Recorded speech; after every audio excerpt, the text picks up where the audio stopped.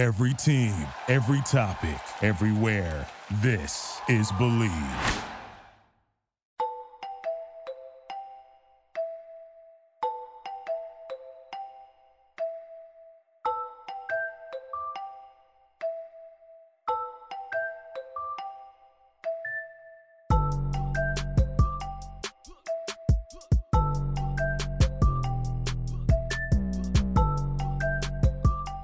What's going on, guys? It's your boy Anthony, alongside the best Big Three account in the universe, Big Three News, aka Will, back with another edition of the Fourth Man Podcast. My guy, how's it going? My guy, feels like what's it's up, my been guy? a minute.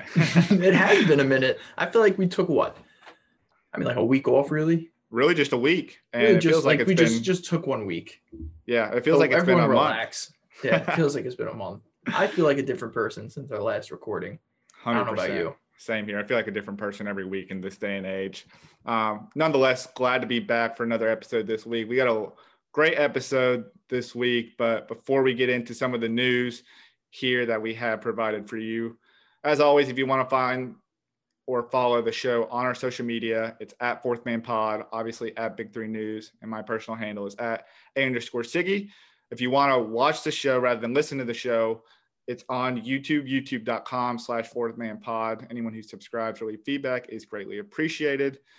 We also have a little bit of merch out there now. We got some hoodies, got some Yes, t-shirts. we do. You can find that at teespring.com/fourthmanpod. And for those of you listening on Dash Radio on the Nothing But Net channel, appreciate you guys, as always, tuning in every Saturday, whether you're a new listener or you're a listener who tunes in weekly here. And you're listening to it first. Listening to it first every single week here. So pretty exciting start to the episode because we got some exciting news, kind of our saving grace or sliver of hope almost, it feels like, for 2021 and the Big That's Three. a big difference. Is it a saving grace and saving sliver of grace hope? and sliver of hope is a It feels like the same thing. It feels like the same thing in this. Depends in on this how scenario. desperate you are, I guess. I don't know about you. I'm desperate. We're getting pretty desperate. Okay.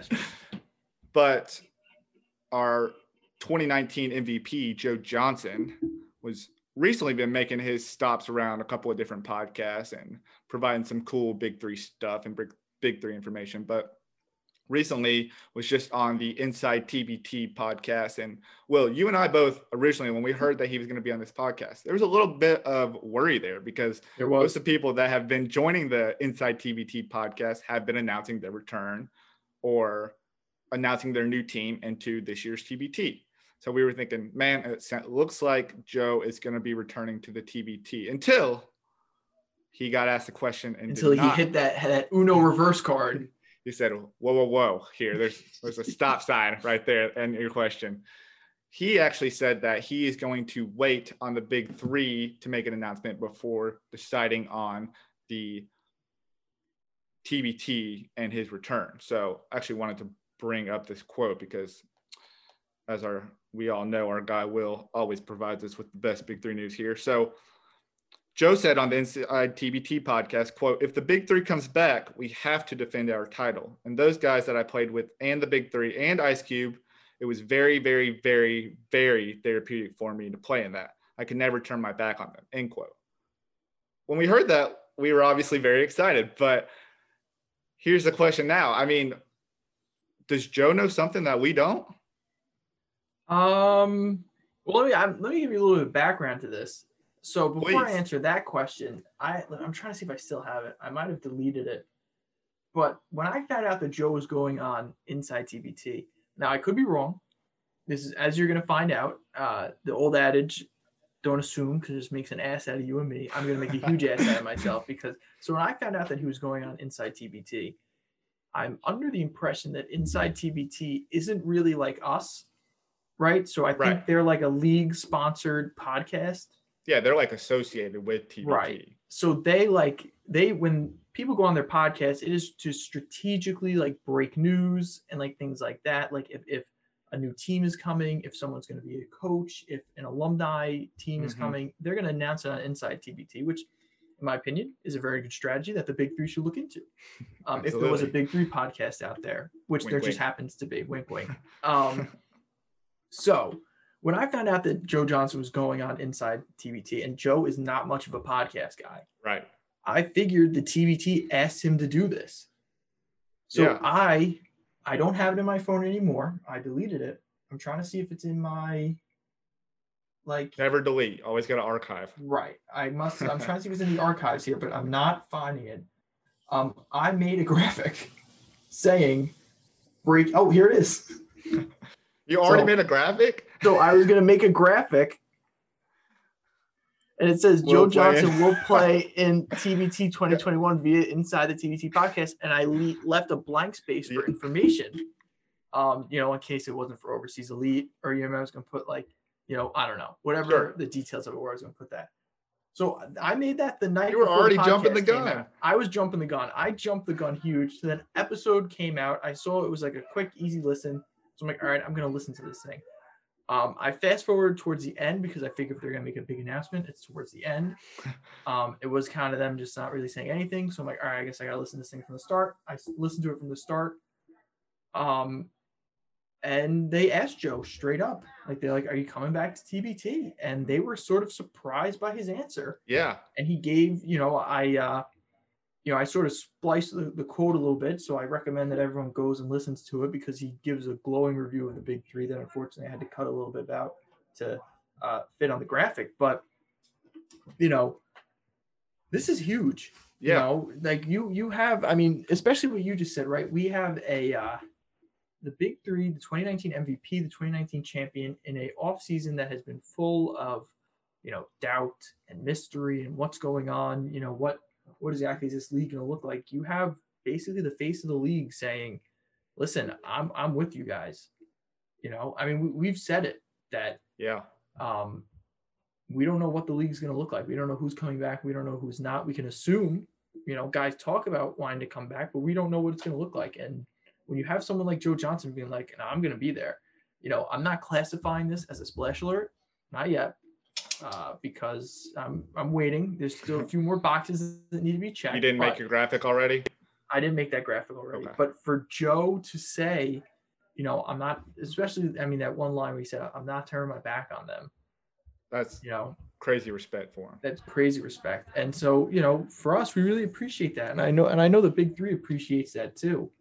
Yeah. So I didn't really feel like I got a lot of indication on if Joe do anything. That's the worrying part. Yeah. And I think the funny part is, did the tournament ask him to do this? And he said, sure. Maybe he the thought crossed his mind, maybe I should just do this. And either he heard something or something in his mind came up and he's like, you know what? No, I'm going to go on this and just answer truthfully. Yeah. I don't know.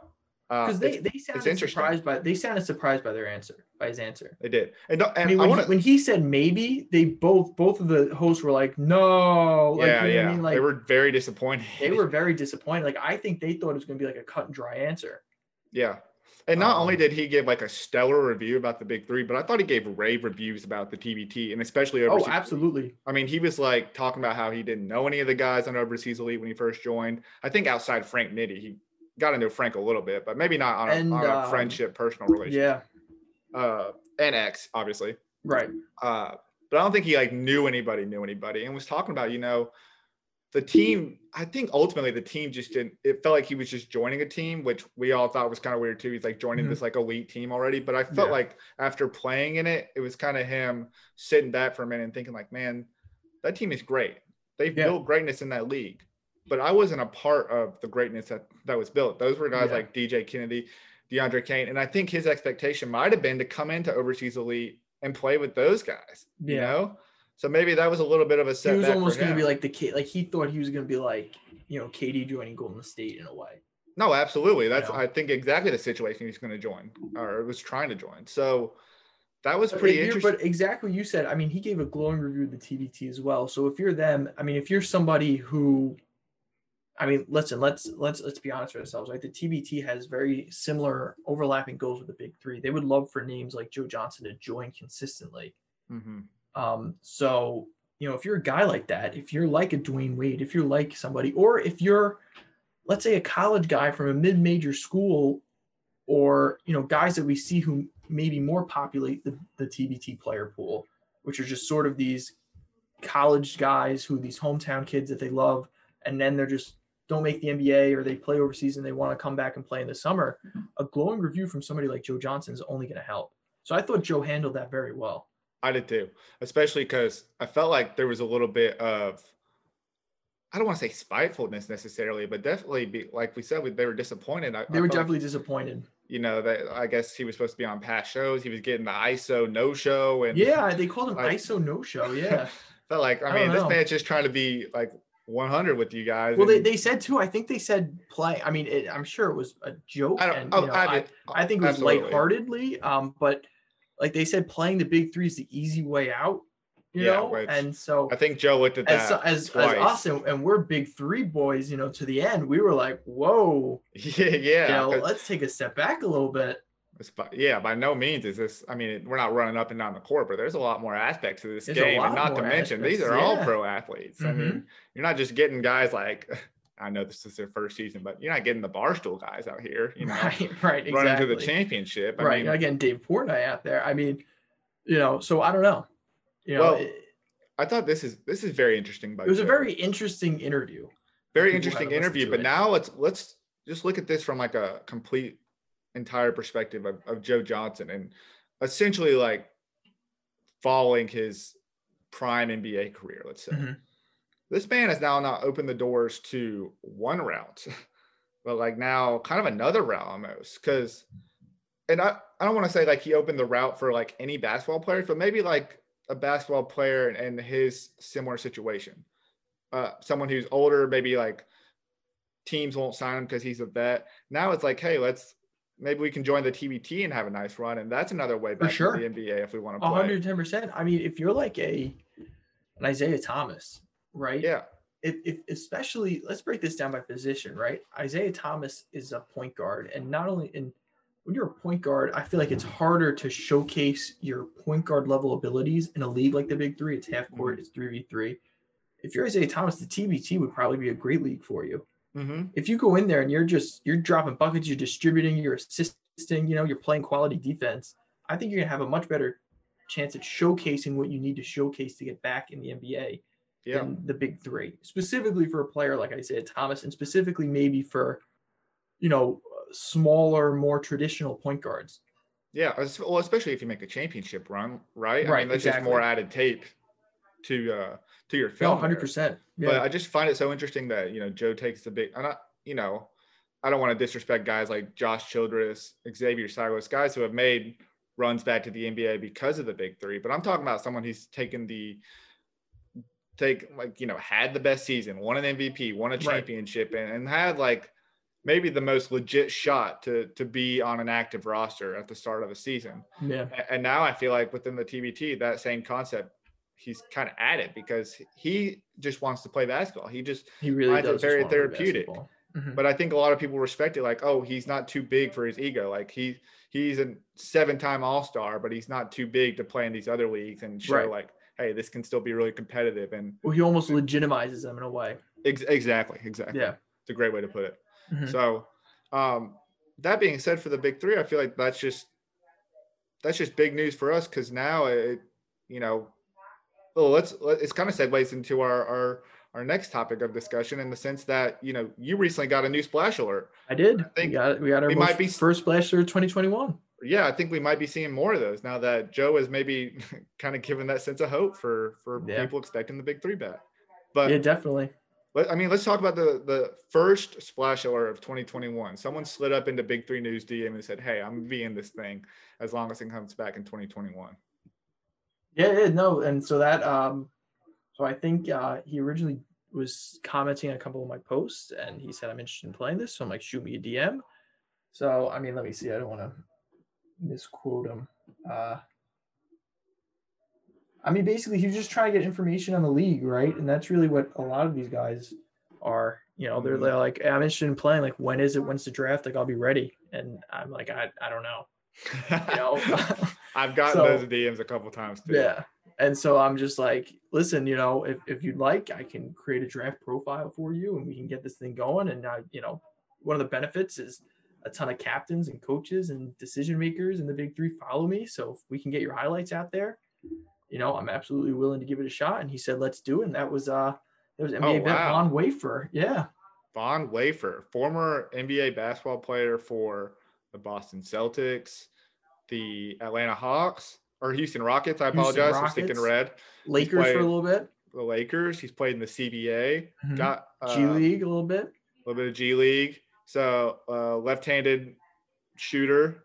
Not sure if that makes a difference for anybody else, but I know that I'm sure some of those stats guys would love, or analytics guys are like, oh, left-handed shooters shoot better in this spot. You should have some of them there. Nonetheless, a guy with a lot of NBA experience and a guy that I think it would be an interesting piece to a Big Three team. No, 100%. I mean, I was looking at his CBA highlights, and I mean, he was lighting the CBA up. I mean, he played for Shanghai for a little bit. He jumped around to a couple of CBA teams, but he was just going crazy. I mean, he looked like a man amongst boys out there. And I mean, you want to talk about the prototypical Big Three size. He's a 6'5" wing. So yeah. I think he really, I would say that's probably the majority of guys, especially long scorers. Arms. Yeah, long arms. Somebody who can shoot, somebody who can, get in the paint.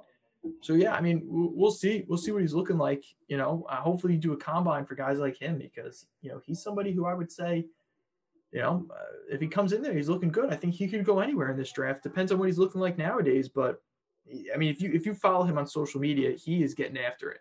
Yeah, he's working out. He's every day. He feels as though that he has been wronged. He's been blackballed.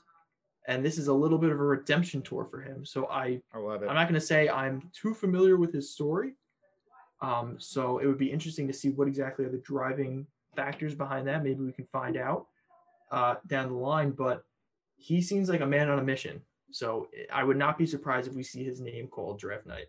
Ooh. All right. There you have it. Von Wafer added to the Big Three draft pool or draft combine, at least here. And we'll see, if we hear another splash alert here in 2021 soon. And hopefully that's because the league has made some news that they're coming back. Hey, hopefully it's Joe next. Hopefully you have that graphic tuned up here sooner rather than later. But well, I will say this. I mean, correct me if I'm wrong. If I'm analyzing this wrong, you tell me. Okay. I don't think Joe's a splash alert. You can only be a splash alert once. Fair. You are analyzing that right. Maybe I'm just jumping the gun because anybody at this point saying they're playing is giving me some hope. And I will say this as well.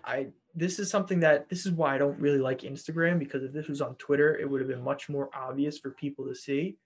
But I got a comment on one of my Instagram posts from a while ago. It was actually the one that we were talking about last episode, I believe, about how I sort of outlined the year. I think I did that on New Year's Day. Right. And one of the posts, if you remember, was me talking about how I thought Bivouac was going to win the championship. Right. And so none other than Will Bynum comments yet earlier. I want to say, is that yesterday. Oh, Will Bynum comment. Will Bynum. He said that. He said absolutely. He said that August preview's on point. Really? So it sounds like Will Bynum's back as well. Okay, wait. Hold on. Rewind this a little bit.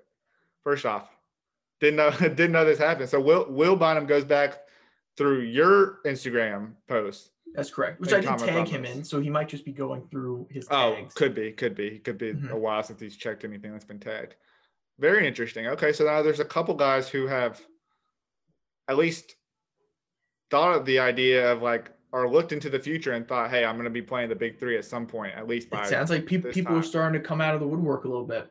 Okay. I don't know if that's the right term, but it sounds like people are starting to, they get the sense that it's like the Homer meme in reverse. Yeah, coming out of the bush. Yeah. It sounds like people are starting to get the sense that it's sort of becoming now or never territory for the Big Three. So I think a lot of people are guessing that it's going to happen. Well, hey, the Big Three made a post today. Maybe they feel like there's a little bit of urgency. Obviously, we know there's a sense of urgency, but maybe they feel like now there's a little bit of pressure for them to push something out. So, hey, maybe we'll see something sooner than later. I hope so. And, whatever the case may be, whether they're playing this summer or maybe a little bit later in the summer, I'm excited for the league to come back. And that being said, I feel like that is all that we have to discuss in the first half of this episode.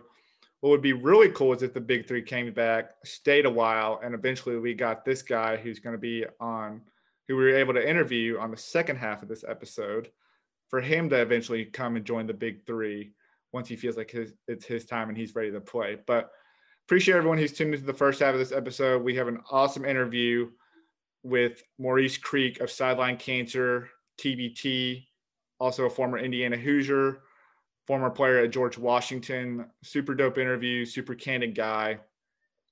This was a cool interview too, because this is a candid moment. This is a solo dolo from Anthony. This is a solo dolo. Unfortunately, so I have not listened to this interview yet. So unfortunately, Will couldn't be there for other obligations, understandably. So it was just one-on-one, kind of like the old days when I was used to running, and it was a good time. We just kind of chopped it up a little bit about the TBT, his run, a little bit about the big three. So really excited for you guys to hear that. Appreciate everyone who tuned in, and let's get to the Mo Creek interview. Today, we're excited to welcome on former Indiana Hoosier and Sideline Cancer's very own Maurice Creek. Mo, I appreciate you coming on. How's everything going for you, over there? I know you're playing overseas. How's everything going for you in the new year? Everything going well. We just beginning our season. We're 4-4 right now, but, it's still early. We still got like maybe 20, 25 more games to go. So we still got a lot of time to learn each other, plus playoffs. And we got a nice little team. So I feel confident about what I'm doing over here so far. Nice. That's good to hear. And how is, playing overseas? Obviously different than prior years and your experience. So how is it this year just in comparison to others? I would say it's pretty new. Even though I've been over the waters, this is my 7th year. This is a different experience for me. Usually when I go overseas, I'm usually the vocal point and the leader. Not saying I'm not that for this team now, but we have a lot more talent on this group than I've had in the previous years. And, like I said, we're still getting to learn each other every day and try to fill out what we can do with each other and what we don't do with each other well. So, but time goes on, I think we'll be one of the top teams in the league. I think we're number 5 right now, but, like I said, we still got some time to go. Yeah, for sure. And I thought that's always been kind of the craziest part about playing overseas, because from my understanding, for the most part, you usually jumping from one league to another, maybe one country to another year after year. Is it difficult to find that chemistry, just playing with different people, year in and year out? Or do you feel like, after 7 years of doing it, being able to find that bond, throughout the season, you feel like it just kind of clicks a little bit better each year? I feel like it depends on the type of situation that you're in, because, some people could just take the fact of the matter, like when you come overseas and, you're somewhat of an American and they bring you over here to do what you need to do for the team to be successful. Some teams buy in, but some teams don't. And so this team here has a lot of talent, so we're buying into each other.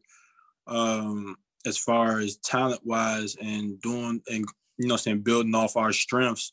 So but some of the years that I've been overseas, they didn't want to buy in. They wanted to feel like they were a part, and not saying they don't have the right to do that, but at the end of the day, everybody's just trying to win. So you go to your best strength. You go to your if you are supposed to be that guy, then you go to that guy, no matter who you are or what you were doing. And that's what, a lot of people have to understand coming overseas. It's kind of a competition within the team and then a competition outside the team too. Because they want to, they want to represent their country for themselves the best way they can do it. But they also got to understand that, we're just here to help and make the team better than what it would have been if we weren't here. So, I'm excited for this year more than any year because, like I said, this team has a lot of talent that I didn't have in the previous years. Yeah, that seems like a prominent topic of discussion too, sacrifice, especially with Brooklyn, just adding a superstar in James Harden. I feel like that's been a big topic of discussion. So I just feel like It's prominent right now, but that's always been a thing of basketball, right? Like you always got to make sacrifices in order for your team to be the best. So, and I think we see a lot of that within the TBT, which we'll get to here in a second. But I mentioned you were a former Indiana Hoosier, which didn't know, prior to talking to you there.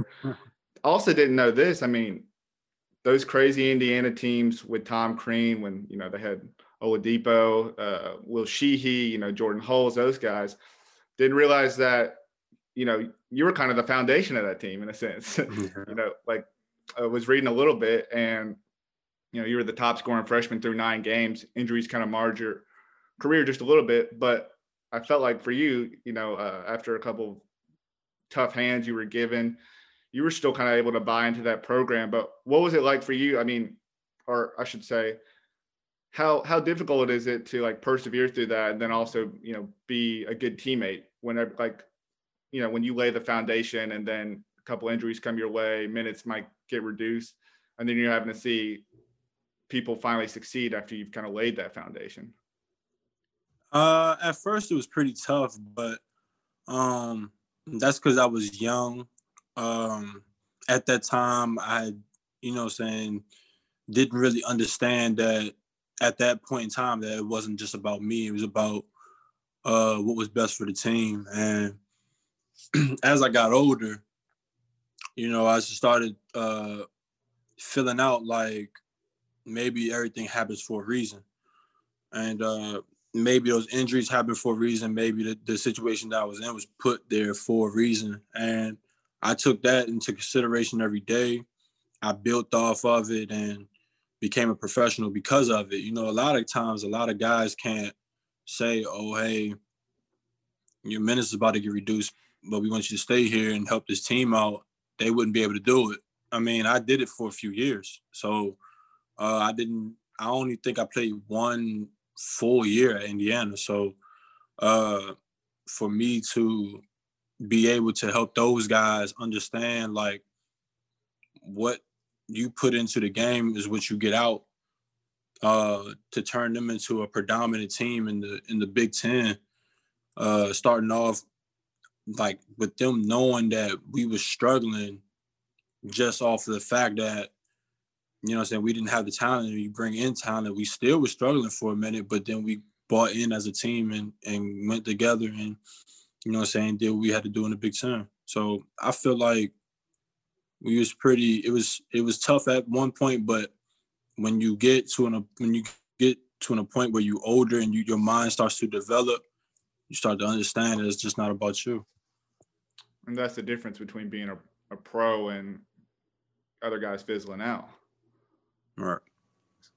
For sure. Well, like I said, I felt like a lot of people, especially Sideline Cancer, makes a lot of sacrifices throughout the TBT. You guys really meshed very well. And obviously that led to you guys playing in the championship. But let's take it back just a few years when you first started playing in the TBT. How did you first come to find out about it, and what enticed you about the league? It was crazy the way I found out about it. Me, Remy, and Jermaine, he's not here with us today, but we all were in the same league. So Jermaine and Remy were playing together at Helsinki when I was in Finland. And I was playing for Lapua.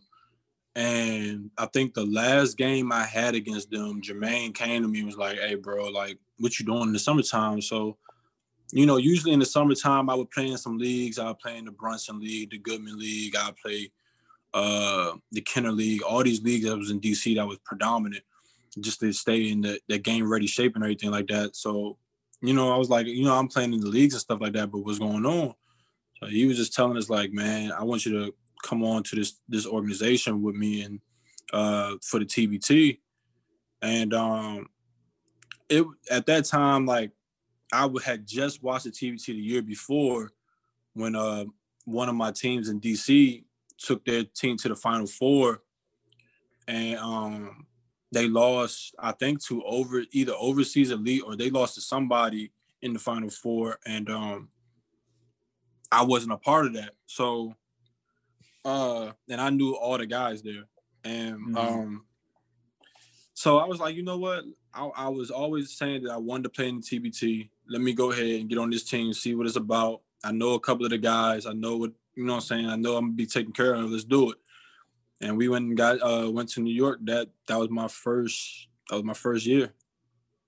Crazy how far like Sideline Cancer as like a team has come, man. Like y'all really boosted the talent. I mean, y'all are really meshing, like I said, and making strides and coming back this year, right? I mean, Marcus Keene announced on Inside TBT that he's coming back. I'm assuming that he's speaking for the whole team there. For sure. Dope. Yeah, we definitely coming back. Got to. We let one slip out of our hands with Golden Eagles, but this year we get a couple of our pieces back that we didn't have, and they're gonna be probably a couple of the key guys on the team, and we're adding on a couple of other new talents that might come along with us. It's not set in stone yet, but I feel like because of what we did in the past, I feel like because of the relationships that we build, and it's more than we play for, just more than the basketball. I mean, more than the money. Right. I feel like we'll get those guys.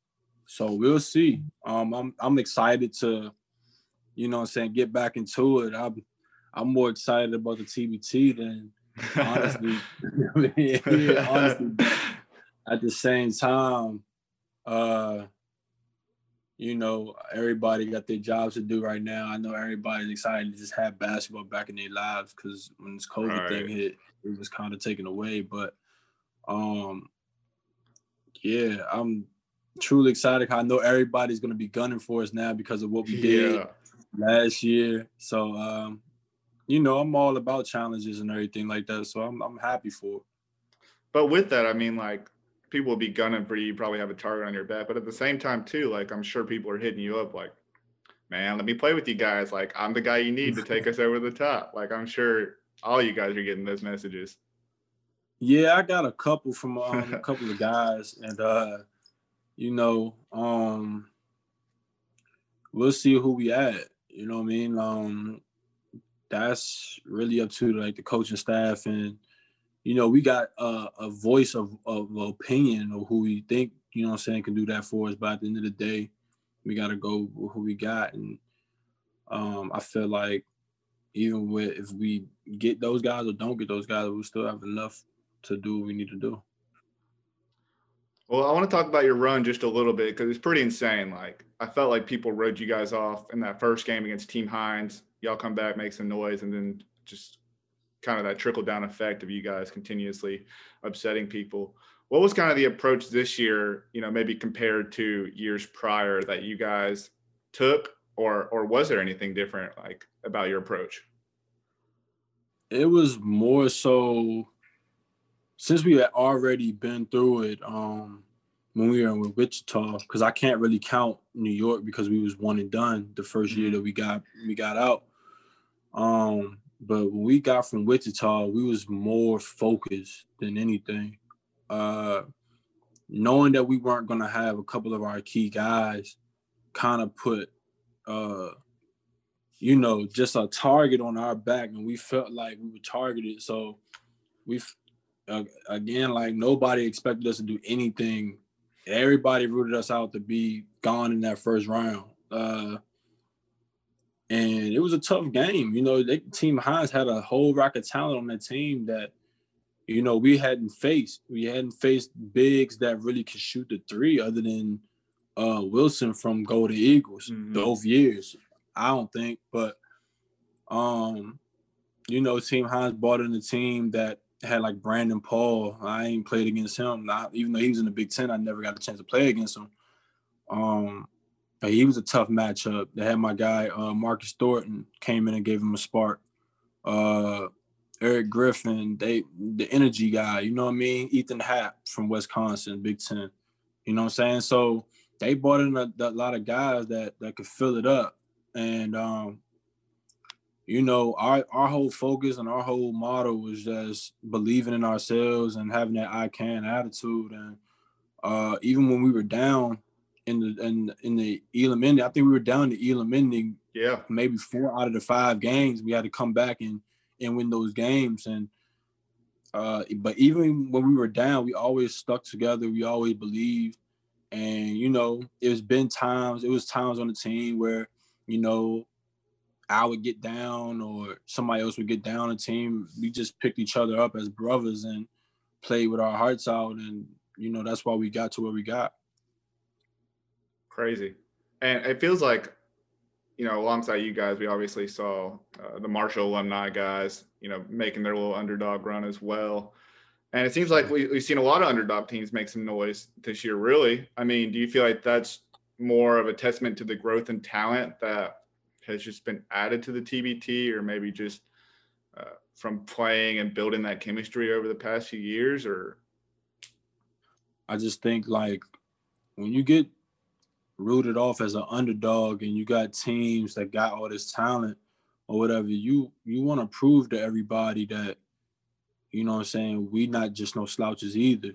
I mean, because like I said, you got to think about it. We was ranked 22 out of 24. And I think Heard that was ranked 23 out of 24. So you got two underdog teams that just know what they about. They know they had the talent to win those games. We knew we had talent to win those games. And I think a lot of underdog teams took, like, okay, they rooted us off to be not better than this team. Well, let's just show everybody why we are. And I think that's what everybody's attitude on our team was, for sure. For sure. And I can honestly say that's what I saw out of Heard that too, that they took that underdog attitude. I mean, especially when they played a money team. The money team. Yeah, the money team. You just had to know, cocky like, as hell. Yeah. You just had to know, like, when they was playing that game, they was playing with their hearts out because they wanted to show everybody, especially it's on TV, no basketball, no NBA yet. True. We was the only thing anybody had. So you on national television playing against the money team that got all this talent and stuff like that. Yeah, they was going to come out there with that spark and fire. So I feel like a lot of teams even next year are going to do that, come out with a spark. So I feel like because of that and everybody want to stack the team up and we just want to keep that underdog attitude and, you know what I'm saying, win games that way. We don't really need too much to win. That's where everybody's going off of. That's dope. Let's fast forward. You guys, you know, pretty much steamrolled Boeheim's Army, which I think was a shock to everybody. Probably not to you guys, but everybody else outside. And you guys play Overseas Elite, and, you know, you probably arguably made the biggest play of the TBT, knocking off the 4-time champs there, hitting a big shot, contested shot there. Was that play like originally intended for you, or was that something in the moment where you had to improvise and you just felt it? You're just kind of feeling it at that point? Nah, it wasn't. The play wasn't for me. That was the thing. The play was for Marcus King. And so he was supposed to come off the screen and get a shot off, a 3 off. But what ended up happening was he lost the ball in the air. And then so when he threw it, he kind of threw it up behind me to the point where I had to stretch my left arm to even grab the ball. But I was moving to the right. And so when he called me, I had to back up and go get the ball. So my whole process was once I caught that ball, it was going to be on me to make the play. Like, because of the fact that I just seen their big man play the pick and roll with Marcus King kind of in a drop action, and to have to contest his shot, I knew he was using a lot of energy. So when they threw the ball to me and E.T. set that screen on Bobby Brown, I had seen the rim and I just like literally used that, you know what I'm saying, my quick release to get it off, because I knew he was going to hard hedge if I didn't. Right. And it was going to be a harder shot. So once I bumped Bobby Brown into that screen, I knew like I had to get it off. And, you know, he was just a tad bit late to the shot, and I knew it was good. Once I shot it, I knew it was good. I just had to watch it go in the basket. So when it went in, I just went ballistic, because I know like the hard work I put in. I know like that is that's what I've been working for a lot of years. And I want to be known as a shot maker and a shot taking a shot maker in prime time situations. And I was glad to show everybody that I still had, some life in the tank. Having 3 surgeries in 22 months ain't easy to go to come back and play basketball from. So a lot of people rooted me off. A lot of people doubted that I couldn't even get back and play in this game. So for me to hit that shot against them with a NBA vet, probably multiple NBA vets. We got Bobby Brown was an NBA vet too. A lot of guys that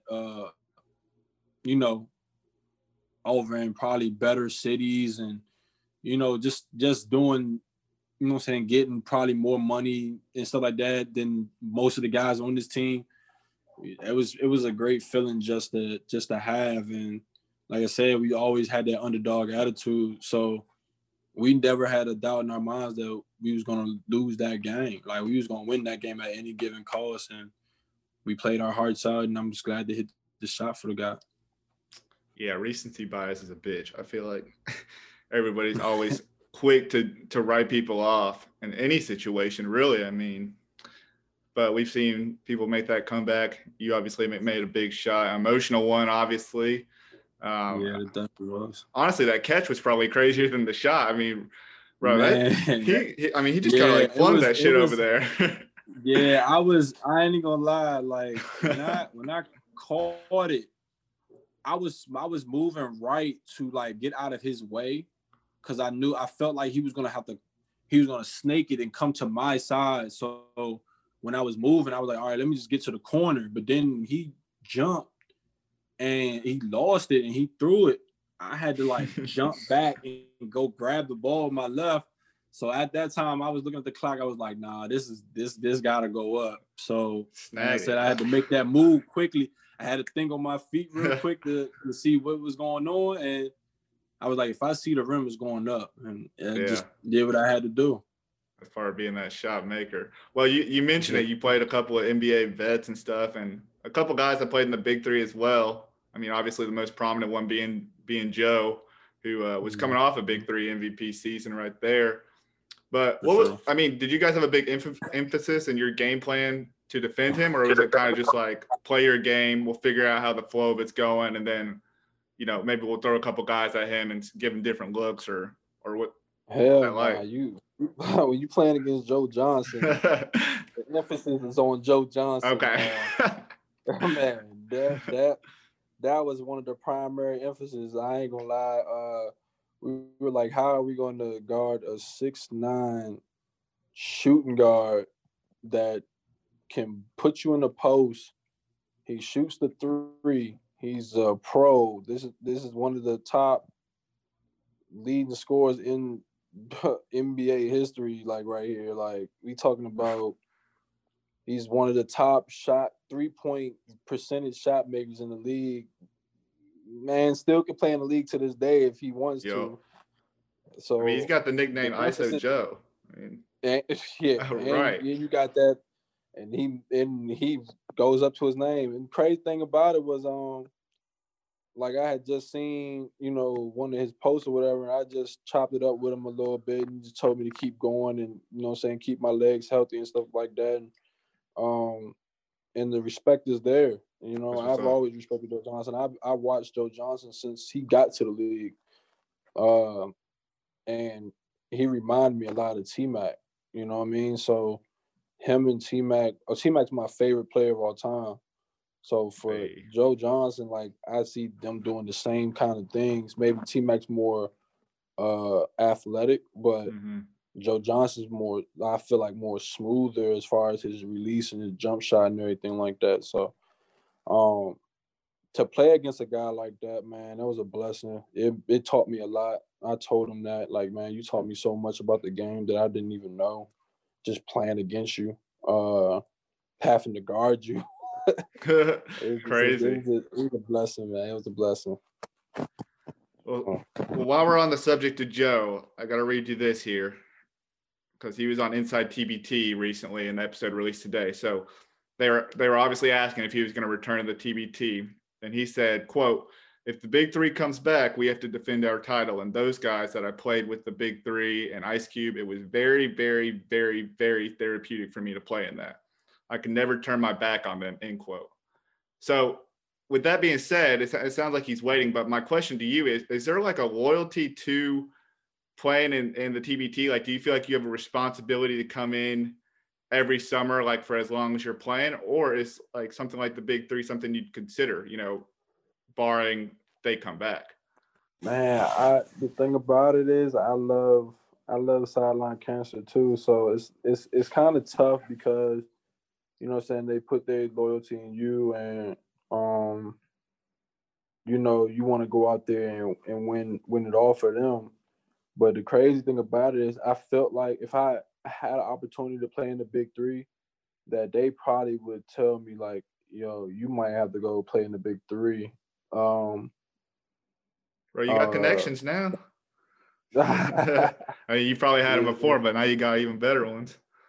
Yeah, man. So it was cool to see that somebody actually said, should I play in the Big Three? I never actually thought about playing in the Big Three until I got a little older.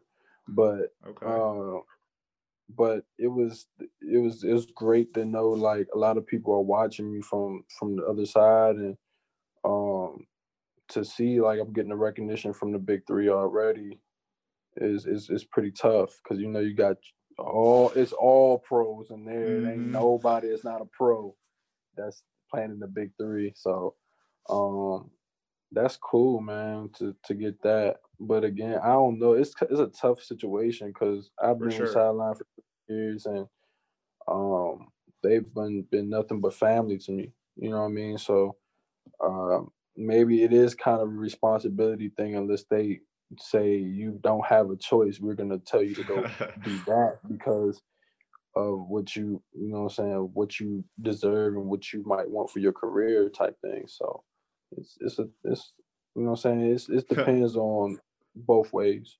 Yeah, everything's definitely situational there.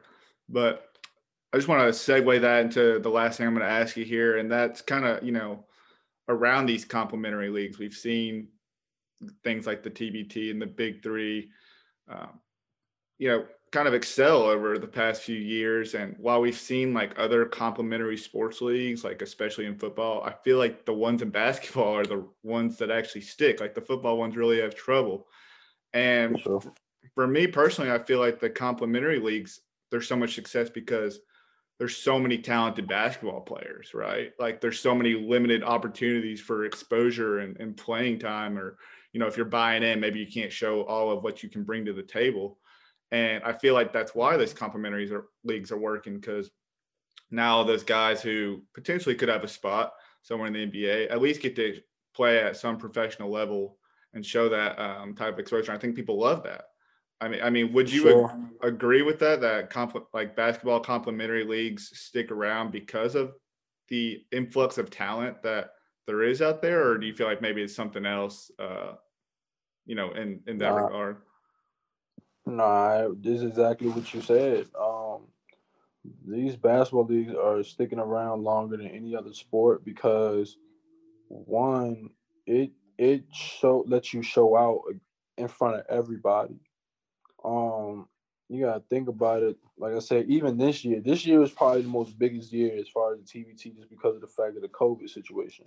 Right. And for them to even be able to get that into a board and have it successful, it kind of pushed the NBA to do the same thing and having a successful NBA season. Because I don't think if we wouldn't have done the TBT this year, right? Mm-hmm. I don't think the NBA season wouldn't have stuck. But because Dan Friel and them did what they had to do as far as the COVID test, keeping it in the bubble, doing all, you know what I'm saying, it kind of brought basketball back, period. And then we on national television. We was playing on ESPN every game. Every game was on ESPN, ESPN2, something ESPN wise. And so, I mean, not only are you playing, you know what I'm saying, for your team, you playing for yourself as well, thinking about maybe an NBA team, hey, we might need this. Or hey, another team overseas might be like, oh, we might want to try this guy out. We ain't never seen him before, but he's over here doing what he got to do in the TBT. So it gives you so much more access to everything and to make your basketball career more higher than what you think. And I don't see that happening with really any other sport because you gotta think about it. They gotta be willing and wanting to watch that complimentary league. You gotta be willing to give them exposure that they need to make their careers successful. And I don't think they can possibly do that. Yeah, and not to say like the NBA regular season is boring because I know it's like a grind for those dudes to play 72, 82 games, but I do feel like people take it, I feel like less serious would be the wrong word, but they're really trying to gear up for the postseason. So throughout the regular season, they're playing when they can or putting all their heart and energy maybe into one game and the next one. So I feel like with the TBT, the big three, I mean, those guys, like you guys are just going at it. I mean, you have something to prove, like you said, like you just playing on for a chance of exposure. And not only that, you're playing for the guy next to you because potentially if you're not helping yourself, you might be helping the guy next to you. For sure. And I mean, like, it's crazy that we talking about the big three and the TBT because they two different types of styles of basketball, and they're successful because of the style that they are. And I'm not even talking about just the 3-on-3 atmosphere. I'm talking about as far as the big three has this way of like regular season games, and then you go into playoff games, correct? Right. And then, but now you got the TBT. You got one game. If you're not on your game with that one game, you're out. I mean, and they putting big money on the line that can help you out and your family. So now you got to go out there and grind and be ready to go as of immediately to win these games and stuff like that. And that's why I feel like both of these leagues are great and stable. And especially with Ice Cube doing this thing over into the big three, he put people in the seats. I mean, when I first heard about it, I was like, I don't know if that's going to work because you know what I'm saying. You got 3-on-3 basketball, but it was different and it did work because you know what I'm saying. He's putting the best of the best out there. He's making sure everybody's good and stable, and you know what I'm saying. Hello. Good. Yeah. So he's making sure everybody good and stable, and that the fact of the matter that he's putting it out on the line, like you can get an NBA call up shot if you go out here and do your thing, or you can put your team on the map. You win this whole thing, or look at it from ISO Joe's perspective. Like he's still out here playing, and he got a shot. I think he was in a training camp for a team. Yeah, with Detroit. Off of that. So, you know what I'm saying? So you got to think about it. Like, if ISO Joe can get it done, it makes it I mean, he's an NBA vet, don't get it wrong, but, like, what I'm trying to say is, like, it makes everybody else believe in themselves as well. And so it makes competition harder. And, we like that. You know what I'm saying? We love when it's a competition and not just, you know what I'm saying, something that we can just play in and just get out. Yeah, for sure. All right, I lied. I said I was going to ask you one more question, but I got to ask you something about the Elam ending.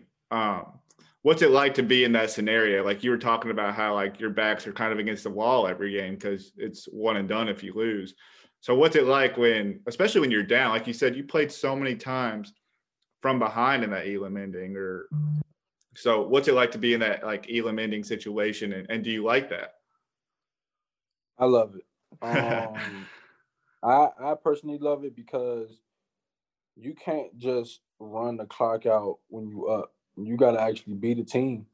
And that was one thing about us. Like like I said, we were always down the Elam ending, but it wasn't like you could just run the clock out against us. And you had to actually beat us to get it done. And a lot of times we went on a serious run in the Elam ending because we knew we had a lot of shooters.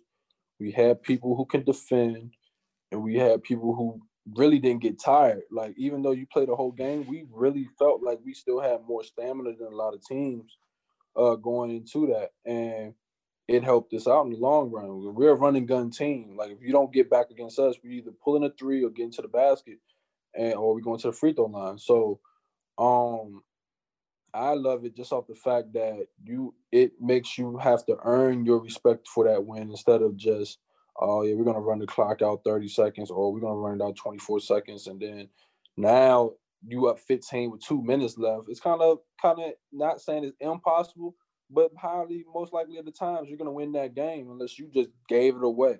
Yeah. But if you down 15 and your team got to score, go to 23, and now you got a shot. Now you hit 2 threes, you're right back in the game. You know what I'm saying? So it's a great situation. I love it. I wish everybody would implement it. But I think they're probably going to do that in the long run because they see everybody else probably use it. Yeah, but I do too. Can't wait when they do. Same here. Hey, well, I appreciate the candid conversation. I appreciate your time. Best of luck to the rest of your season overseas, and best of luck this summer. I'll be tuned in like a lot of other people, but appreciate you once again. Man, appreciate you for having me on the show, man. All right, guys. So that was our episode with Mo Creek. I cannot wait to listen to it. Anthony, I'm sure you did a phenomenal job, as you always do. Thank you. I appreciate it. So until next time, we thank everybody for listening and watching, whether you're watching us on YouTube, listening to us on Dash Radio, or on your preferred podcast platform. Thank you. Check out our Teespring for the shirts, latest gear. We're going to have stuff up there. Hopefully, as the season gets going and more news goes, we can get some more designs up there. Thank you, everybody. Make sure to like, comment, subscribe, rate, all that good stuff. See you later.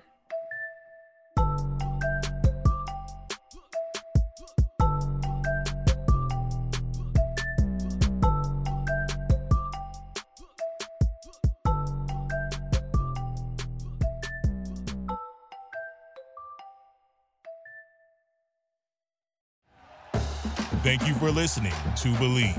You can show support to your host by subscribing to the show and giving us a 5-star rating on your preferred platform. Check us out at Believe.com and search for BLEAV on YouTube.